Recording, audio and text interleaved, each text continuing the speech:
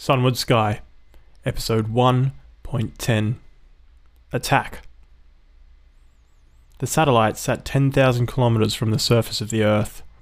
The height it hovered at was known as mid-Earth orbit, and it was at this height that all the satellites of its type were located. There were 72 of them in total. Each had an incredibly accurate cesium crystal chronometer, a high bandwidth processor, and the ability to process trillions of requests each second. They orbited the Earth at a period of just over 24 hours. From any point in the Earth's surface that was exposed to the sky, at least 12 of these satellites were visible.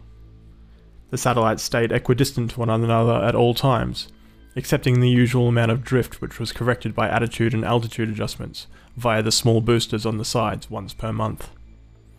If the scale had been such that someone could have seen it, the satellites would look like the vertices of a polyhedron, rotating twice the speed of the Earth's. Above them, in a high Earth orbit, were the geostationary satellites. Below them were the low Earth experimental satellites, manned space stations long abandoned after the glory and hope of eventual diaspora into space was abandoned. The machines in this middle layer, and those 72 in particular, were particularly important. The signals that its satellite were receiving were time-stamped and fired back at the speed of light. The difference in time between the responses from each of the satellites that the device could pick up were interlaid into a series of complex equations, and from them a position could be calculated.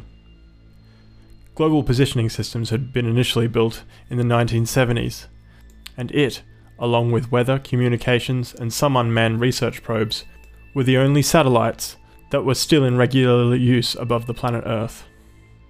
To effectively run a GPS unit, 4 satellites needed to be visible to effectively triangulate a signal.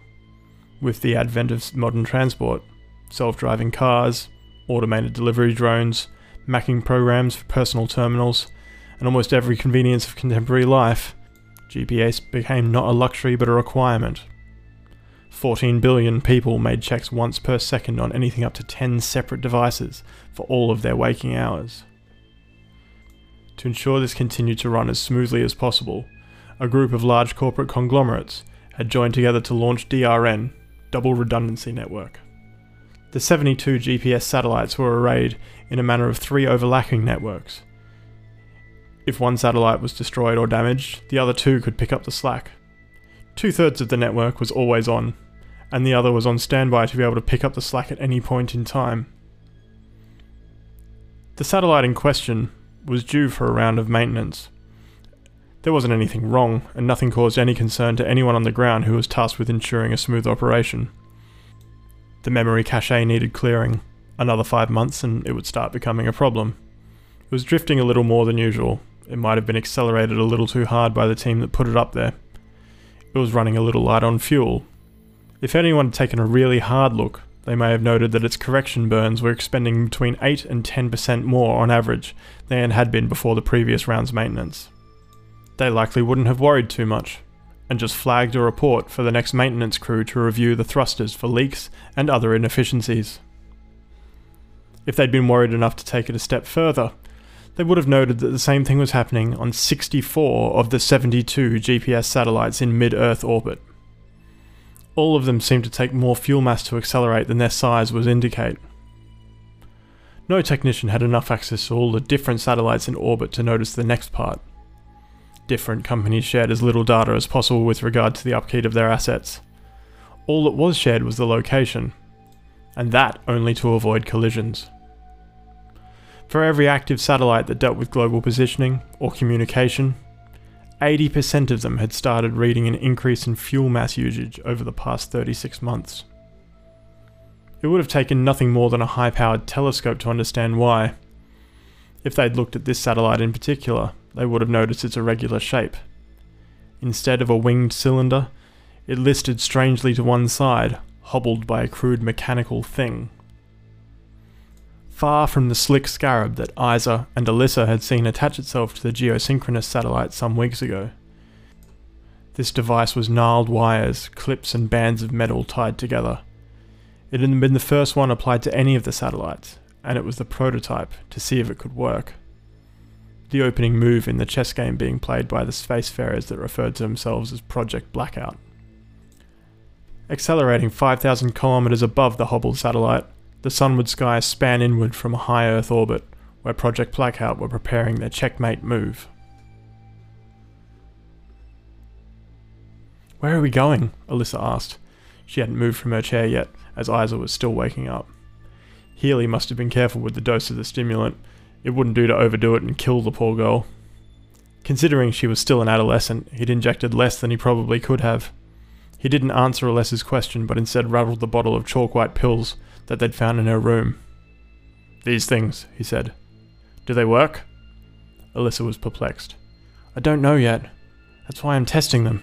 If I do it and they don't get the palsy, then I know it works and I can submit it for wide trials. If not..." She let the comment hang in the air. They knew what happened if not. Healy seemed satisfied enough with the answer, then grunted and walked over to Isa. She was coming to, but slowly. He checked her vitals and coerced her out of the medbay seat, muttering the soft, soothing noises of someone well practiced at bedside manner. Alyssa was fully awake and alert after whatever it was that Healy had injected her with, and swung her legs up and over to sit on the edge of her couch. Her legs dangled in the free space above the floor, and she watched Healy cooing as Isa became less and less groggy. "What are we doing?" she demanded, and Healy turned around to her and pushed his finger to his lips. She shut up, then asked again more quietly, "What are we doing?" "We're waking the girl up. Come on, get your IV out, get over here, and we'll get out of here. I'll explain then." Moving quickly, Alyssa stepped over to the other side of the room where Isa lay, and put her arm underneath the young girl's shoulder. Isa's dark face turned towards her, and she smiled groggily. "Got them a bit too interested, huh?" she warbled. Alyssa shushed her gently, and she and Healy hefted her under each arm and took her out of the medical bay. "Where are we going?" Alyssa hissed, and Healy pointed with his head to the right. They turned and headed forward for no more than a few meters when a series of footsteps rang out through the hall. Someone was coming down the corridor.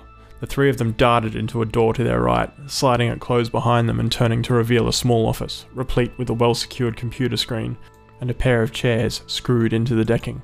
A suite of filing cabinets hung against the wall. The rest of the room was unadorned. The computer screen showed a complex system of interlinked pipes with green and red indicators, fan and ice symbols. It was the control room for the ship's air handling, and presumably an office for some crew member who only occasionally needed to show up. Healy propped Isa up on the chair, then turned to Alyssa. "We're going to visit the captain." "Why?" "All that stuff you've been following the last little while? The scarabs? Holding and getting pushed into space?" He stopped suddenly. Outside, the footsteps rose to what seemed like a crescendo as they passed directly outside the door. "Yes?" Alyssa pressed as the sound of walking faded. "Right, so we've got about 15 people in the crew at the moment. I was brought on board about a year and a half ago. People up here hate the Terrans. We're stuck up here fixing their satellites so they can live a life of luxury. They don't have to manually navigate their cars, their public transport, anything. All the information they could ever want is spoon-fed into their living rooms while we get sick and die up here. Project Blackout is a way to make it so the Terrans no longer have a reason to send people up here. You've been putting these scarab things on satellites for years. What do they do?" Healy paused. "I'm not 100% sure on the details, to be honest. I do know a couple of things though. Come on, let's go," he said, and poked the now far more alert Isa to get out of the chair. They opened the facilities manager door and looked both ways down the hallway. "Okay, we're not as suspicious now Isa's walking under her own steam. We just need to hope no one from Blackout sees us," Healy said. "We're going 4. Captain's office is this way." The office was as 4 got. It was right next to the bridge at the front of the craft, in which 3 or 4 people would be on rotating shifts to make sure the sunward sky stayed on its course. Minor corrections were constant due to the shifting mass of the crew as they moved around. But there was not often a lot of direct intervention required by the captain outside their regular hours. In most cases, Captain Sharma could be found in the office poring through communications between the ship and the ground, and double-checking that the crew were sure what they needed to do to keep the maintenance up to date and on time. When Healy knocked, there was a crisp, "Come in," from within. The big man slid the door open and stepped briskly into the office, followed by the 2 women. Captain Sharma looked surprised to see the three of them forced into the cramped space. The office was larger than most of the private workspaces on the ship, but only marginally. Like the mess, it had nicer seats, timber finishes, and Sharma had set his own personal touch to the space. Pictures of two children that shared a similar subcontinental skin tone to the captain were dotted around, and the man himself was relatively well-muscled for a long-term spacefarer. His presence permeated the room in a way nobody else's on the ship did. This ship was his, and this room within it bore the stamp of a man who had long ago decided to make it his home. "Healy," he seemed surprised. "How may I help you? And your friends?" His tone was genial, with an undercurrent of questioning and a slight impatience. "Captain, this is Isa and Alyssa." "Pleasure. I'm sorry, but we don't have much time for pleasantries. We have a little less than one orbit to find and stop something from happening." At this, Sharma became far less relaxed. He sat forward, and when he spoke again his tone was clipped and sharp, a relic of the almost forgotten military training he'd had as a young man. "What kind of something? Talk quickly and leave nothing out." Alyssa spoke up. "Before I got onto the ship, there was a delay caused by a problem with some of the cargo. I saw some people in the dock replacing some of the ship's cargo. It was being replaced by some sort of thing that connects to the satellites. We saw it happen to one of them." Healy interjected. "They're called Project Blackout, Sharma. They, and I, are an organization that were trying to destabilize the satellite network." Sharma didn't react. "Go on." Healy paused. "Okay, for the last 3 years, every time there's been a ship going up for maintenance, there's been a large machine attached to the side of one of the satellites that is being maintained. They're heavy and cold-welded to the exterior, so the only way to remove them is to scuttle the entire satellite. Each machine, we call them scarabs, has a small but powerful EMP written in such a way that will overload and rewrite the central part of the host satellite's central processor." "What does the rewrite do?" the captain asked. "It depends on the satellite it's attached to," Healy said. "GPS satellites? It changes the coefficient that accounts for gravitational drift, so the GPS signals will be contradicting each other. The communications satellites? It just fries the broad-range transmission matrix, and applies a near-random hash and salt algorithm to it. Anything being received or bounced around on Terra will just be utter nonsense, and it'll take months to decode if they can ever decode it." Alyssa rocked back and leaned against the wall of the office. Holy shit, she thought. This operation was far bigger than she'd ever thought it was. "How many satellites has this been applied to?" "I'm not sure, but it's sufficient to knock out the GPS and planet-wide communication, so there's a lot." Isa looked confused, and was staring at the colour draining from the faces of the other people in the room. "What is it? What's wrong? So they turn off the satellites? So what?" Alyssa turned to her. "It's the type of satellites," she said. Then the captain filled in. "If the GPS satellites are scrambled the way our medical officer here is suggesting, then everything on the planet that relies on GPS navigation will go haywire. Almost all of our cars are now self-driving. All of our food and waste collection and transport is self-driving. Not to mention aircraft and seacraft. Spacecraft need to use a different positioning system as they're up too high. So they're fine, but everything else..." He let it hang in the air. "Everything will crash?" Isa pressed, still not quite understanding. "Yeah, Isa. Everything will crash," Alyssa clarified. "Anything that is reliant on GPS to tell where it is, which is nearly everything, will go haywire and not know where it is." "That's only half of it," Healy said. "The other half is the communication satellites. No one will be able to talk to one another over anything but shortwave radio or wired connections, which almost nobody uses these days." The captain gave a low whistle. "So nobody on the Earth would be able to... Jesus." "That's why it's called Project Blackout," Healy said. "Nobody can get anywhere, and nobody will be able to find out what's going on, because their method of communication beyond their local cell phone range will be down." The four of them stood in silence for a moment, and considered the enormity of what was going to happen if Project Blackout succeeded. It was Alyssa who snapped out of it first. "Okay, so, what do we know? Healy, do you know how it's going to be triggered?" "Yes and no," the tall man said. "I do know that it's a proximity trigger. We couldn't risk too much of a power drain from the ship's main power. Anything more than 0.5% or so and there was a risk it would get noticed. Plus, it needed to be in line of sight to the original station. Let me guess, Sharma interjected. Our final satellite for this trip is the original? Healy nodded. It's had a scud with the control structure for all the others on it for 3 years now. Great. What I don't know is how it's getting triggered. There'd have to be some sort of radio instruction being sent to it. Sharma leaned back in his seat and thought for a moment. The air was thick with tension, and the four of them could feel time slipping away from them.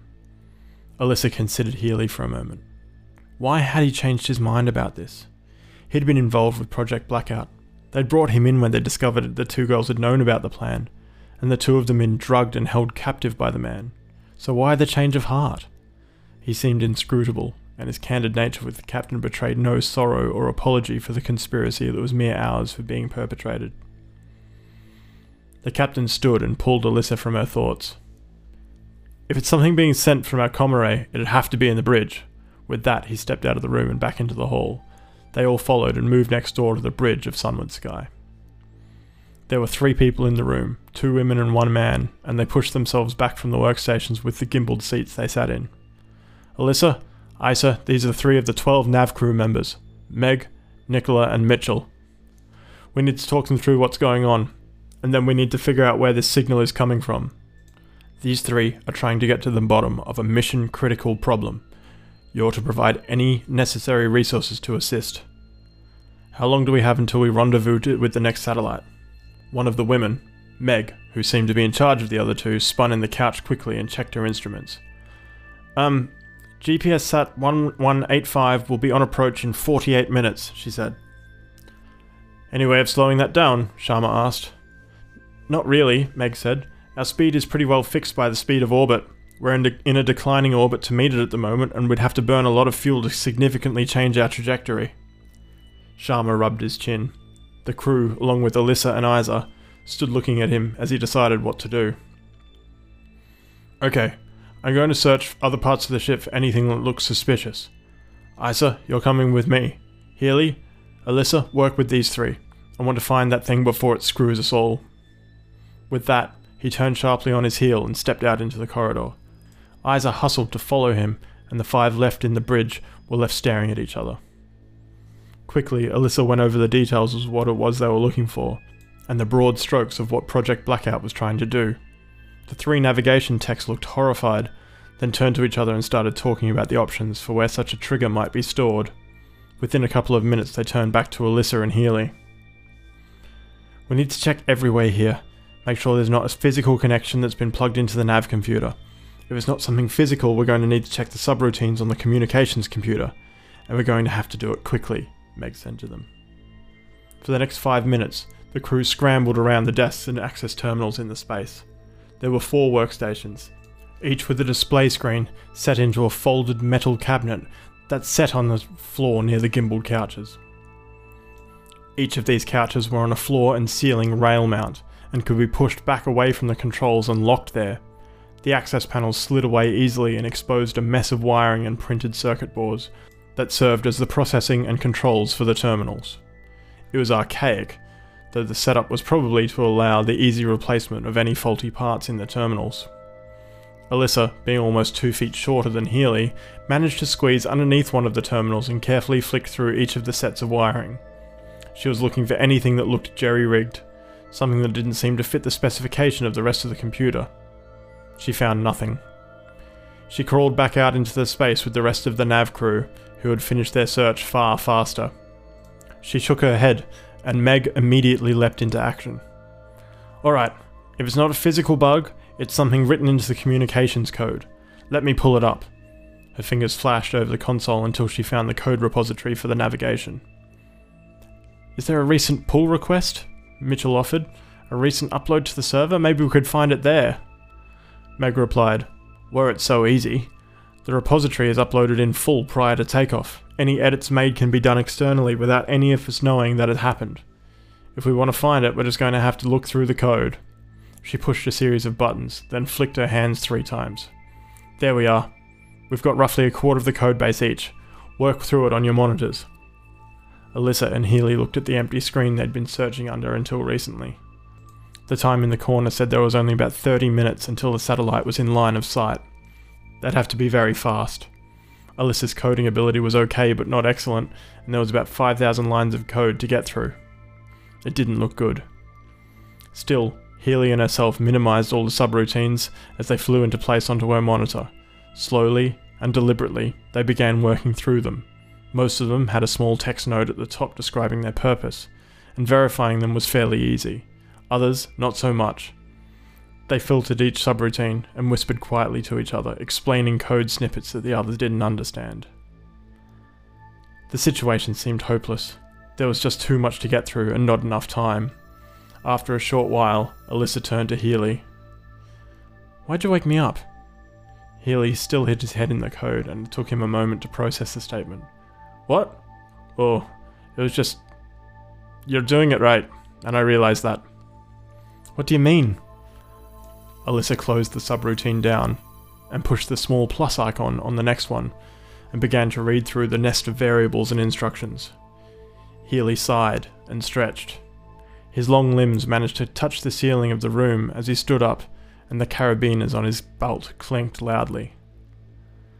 "What I mean is, I don't hate the Terrans. I'm not like some of the crew on Blackout. Some people absolutely hate everyone down the gravity well. But you don't." "Nothing in this routine either," she thought, and opened the next one. "No, I don't hate people for their comforts, and I'm too old to be a revolutionary. And besides, my palsy is too far gone for anything I do now to be of any help. No, I just didn't want anyone to have to go through the palsy. Do you know how hard it is to go down to the planet you were born on and know your nerves are too degraded to ever live there again?" Alyssa couldn't imagine. She turned to him and whispered, "I'm sorry." "I know you are." He paused. "I'm trying to help you now because if you can get this medicine of yours working, maybe traveling in space can become the adventure it was always supposed to be. And maybe nobody has to go through what I've gone through again. Maybe you can have your homeworld, and you can have your spaceflight. Because being up here," he looked at the window to the immensity of the starfield, "is almost worth the palsy. But not quite." Alyssa closed the subroutine she'd been looking at and turned to Healy. He had a wistful look in his eye, and his immense form was filled with the boyish wonder as he stared out into the void. She was about to open her mouth when the door to the nav room burst open and the captain was dragged in. There was a needle held to his neck, and Clark was holding it. He was enraged and pointed at Healy. You couldn't keep your mouth shut, could you?" He pressed the needle further into the neck of the captain, who looked in shock. "We're so close. We were so close to getting what we want, and the medic has to stuff everything up. What's the matter? Can't deal with people dying on your shift?" "Settle down, Clark," Alyssa said. "Shut up, you fucking Terran," Clark spat, "or I'll stick our captain here so full of chemicals." The navigation crew were stood in their backs to the terminals, the search through the subroutines forgotten. Clark was wide-eyed and furious, and nobody wanted to approach him in the small space. "I found him, I found him, that skinny little black Terran on their way to the main airlock. I dealt with her, then I had to make sure he didn't know too much."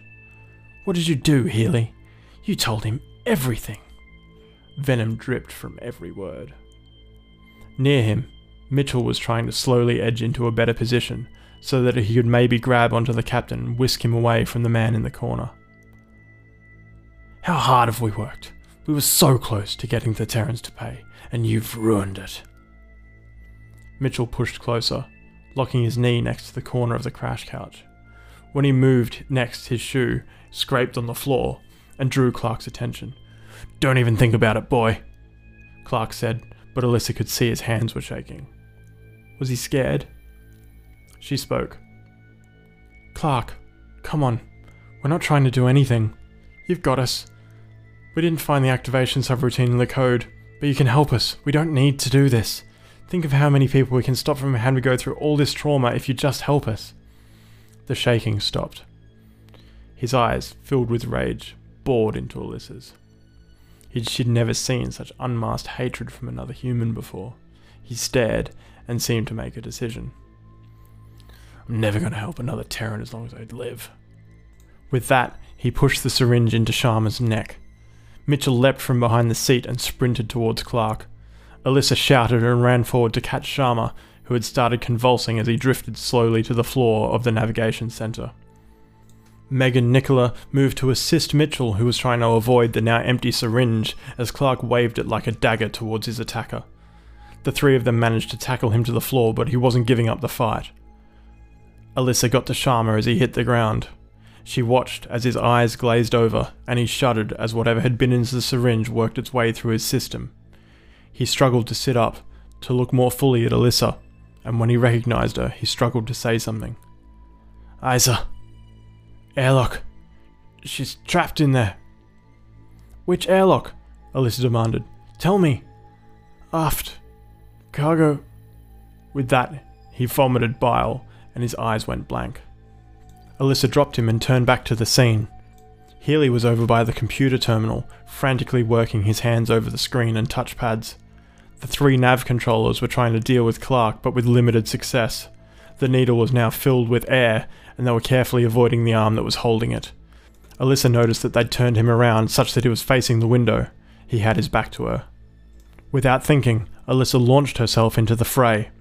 Clark seemed surprised and tried to twist himself around, but Alyssa had the element of surprise. She grabbed the thin man by the wrist and began pushing it toward his body, angling the needle towards him. He cried out and swore and let go of the needle. Alyssa grabbed it before it could float down to the deck, and she pushed the point towards the man's chest. With eyes black as coal and burning hatred, he grabbed at her and stopped her arm moving mere millimeters above his ribcage. Alyssa grunted and tried to push down, but she couldn't force her weight into the thrust with such low gravity. Suddenly, the world around her shifted, and the gravity of the ship seemed to increase, skewing her one way more than the other. Both she and Clark were caught off guard, and the syringe moved chaotically and nearly broke off as it collided with the floor. Before she could react, a press of multiple bodies was thrown onto her back. The three navigation specialists grabbed her arm and pushed it down. Clark cried out and pushed with all his strength, but the needle moved inexorably inward. Finally, it penetrated his skin and slipped between two of his ribs.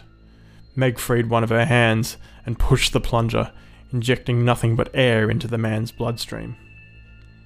It took a moment, but the air travelled through him and into his heart. He stuttered, and then began to suffocate. The three of them held on as he quivered and died in their arms. Exhausted, the four of them rolled off each other. The captain lay dead next to them, as did Clark. The door to the bridge was closed. Nobody had seen it, but they would have to do something with the bodies. "Oh God," Alyssa said as she sat up. She started shaking, realizing what she'd done. "Don't think about it," Meg said. "We need to get back to the subroutines. We only have a couple of minutes to find that communications array." "Don't worry about that for right now," Healy said. "I came up with something." The satellite lay in wait for the sunward sky to slow down its orbit brought it within a few scant kilometers. It had been waiting for 3 long years to receive a small packet of information, barely above Hello World in its complexity, to trigger a system scramble. In this scramble, it would beam a similar instruction to the next satellite, and the next, and the next, and all down the chain, until Project Blackout had destroyed the ability for humanity to rely on space-based communication. It couldn't see, but if it could, it would have noticed that 5,000 kilometers away, all the main lights on the sunward sky suddenly turned off.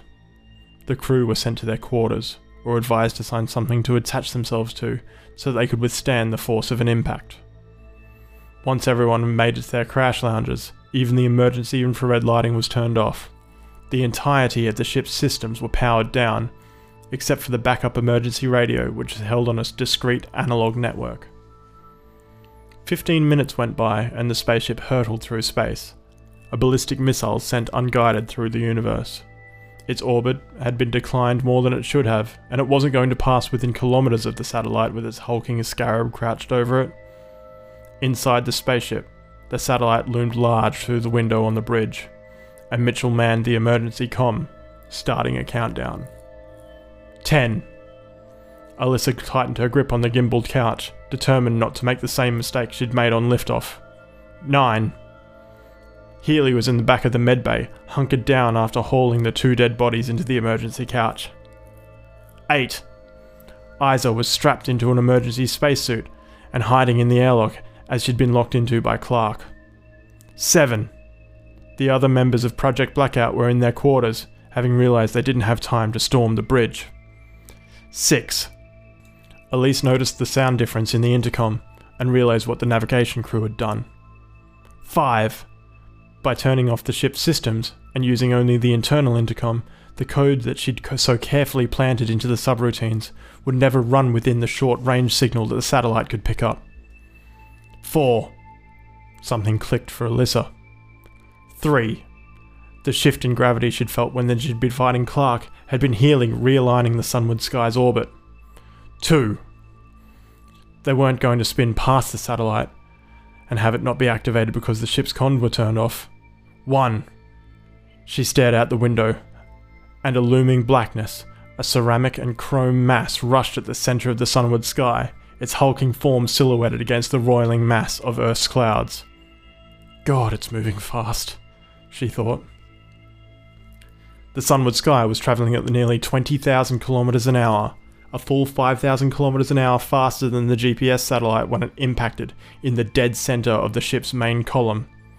The satellite and the scarab attached to it were rent apart and shattered into a wave of screaming metal, glass, solar cells and ceramic. The nose cone and central column on the spaceship were crumpled in almost a third of the ship's length, and the walls, designed for so much resilience in the air forces and resistance experienced at launch time, tore like butcher's paper. The deceleration on board threw each and every crew member into their harnesses, cracking ribs and clavicles and popping lungs. Anything not locked down became a missile, with small objects like glass containers and pill bottles punching through the steel bulkheads and crushing the insulation on the other side. Oxygen and propellant gases blew out the side of the spacecraft at odd angles where the satellite had punctured the tanks, flinging the enormous tonnage of the vessel into a vertiginous spin. The tanks emptied, and the Sunward Sky careened through space, in a slowly decaying orbit, with all hands on board either unconscious, maimed, or dead. On Terra, a distress signal was lodged for a GPS satellite. It had just stopped responding. The technician forwarded the signal to his manager. One lost satellite wasn't a huge cause for concern. There was another round of maintenance due before too long. She pressed a button and the backup satellite came online. Nobody on Earth, except for her, noticed the change.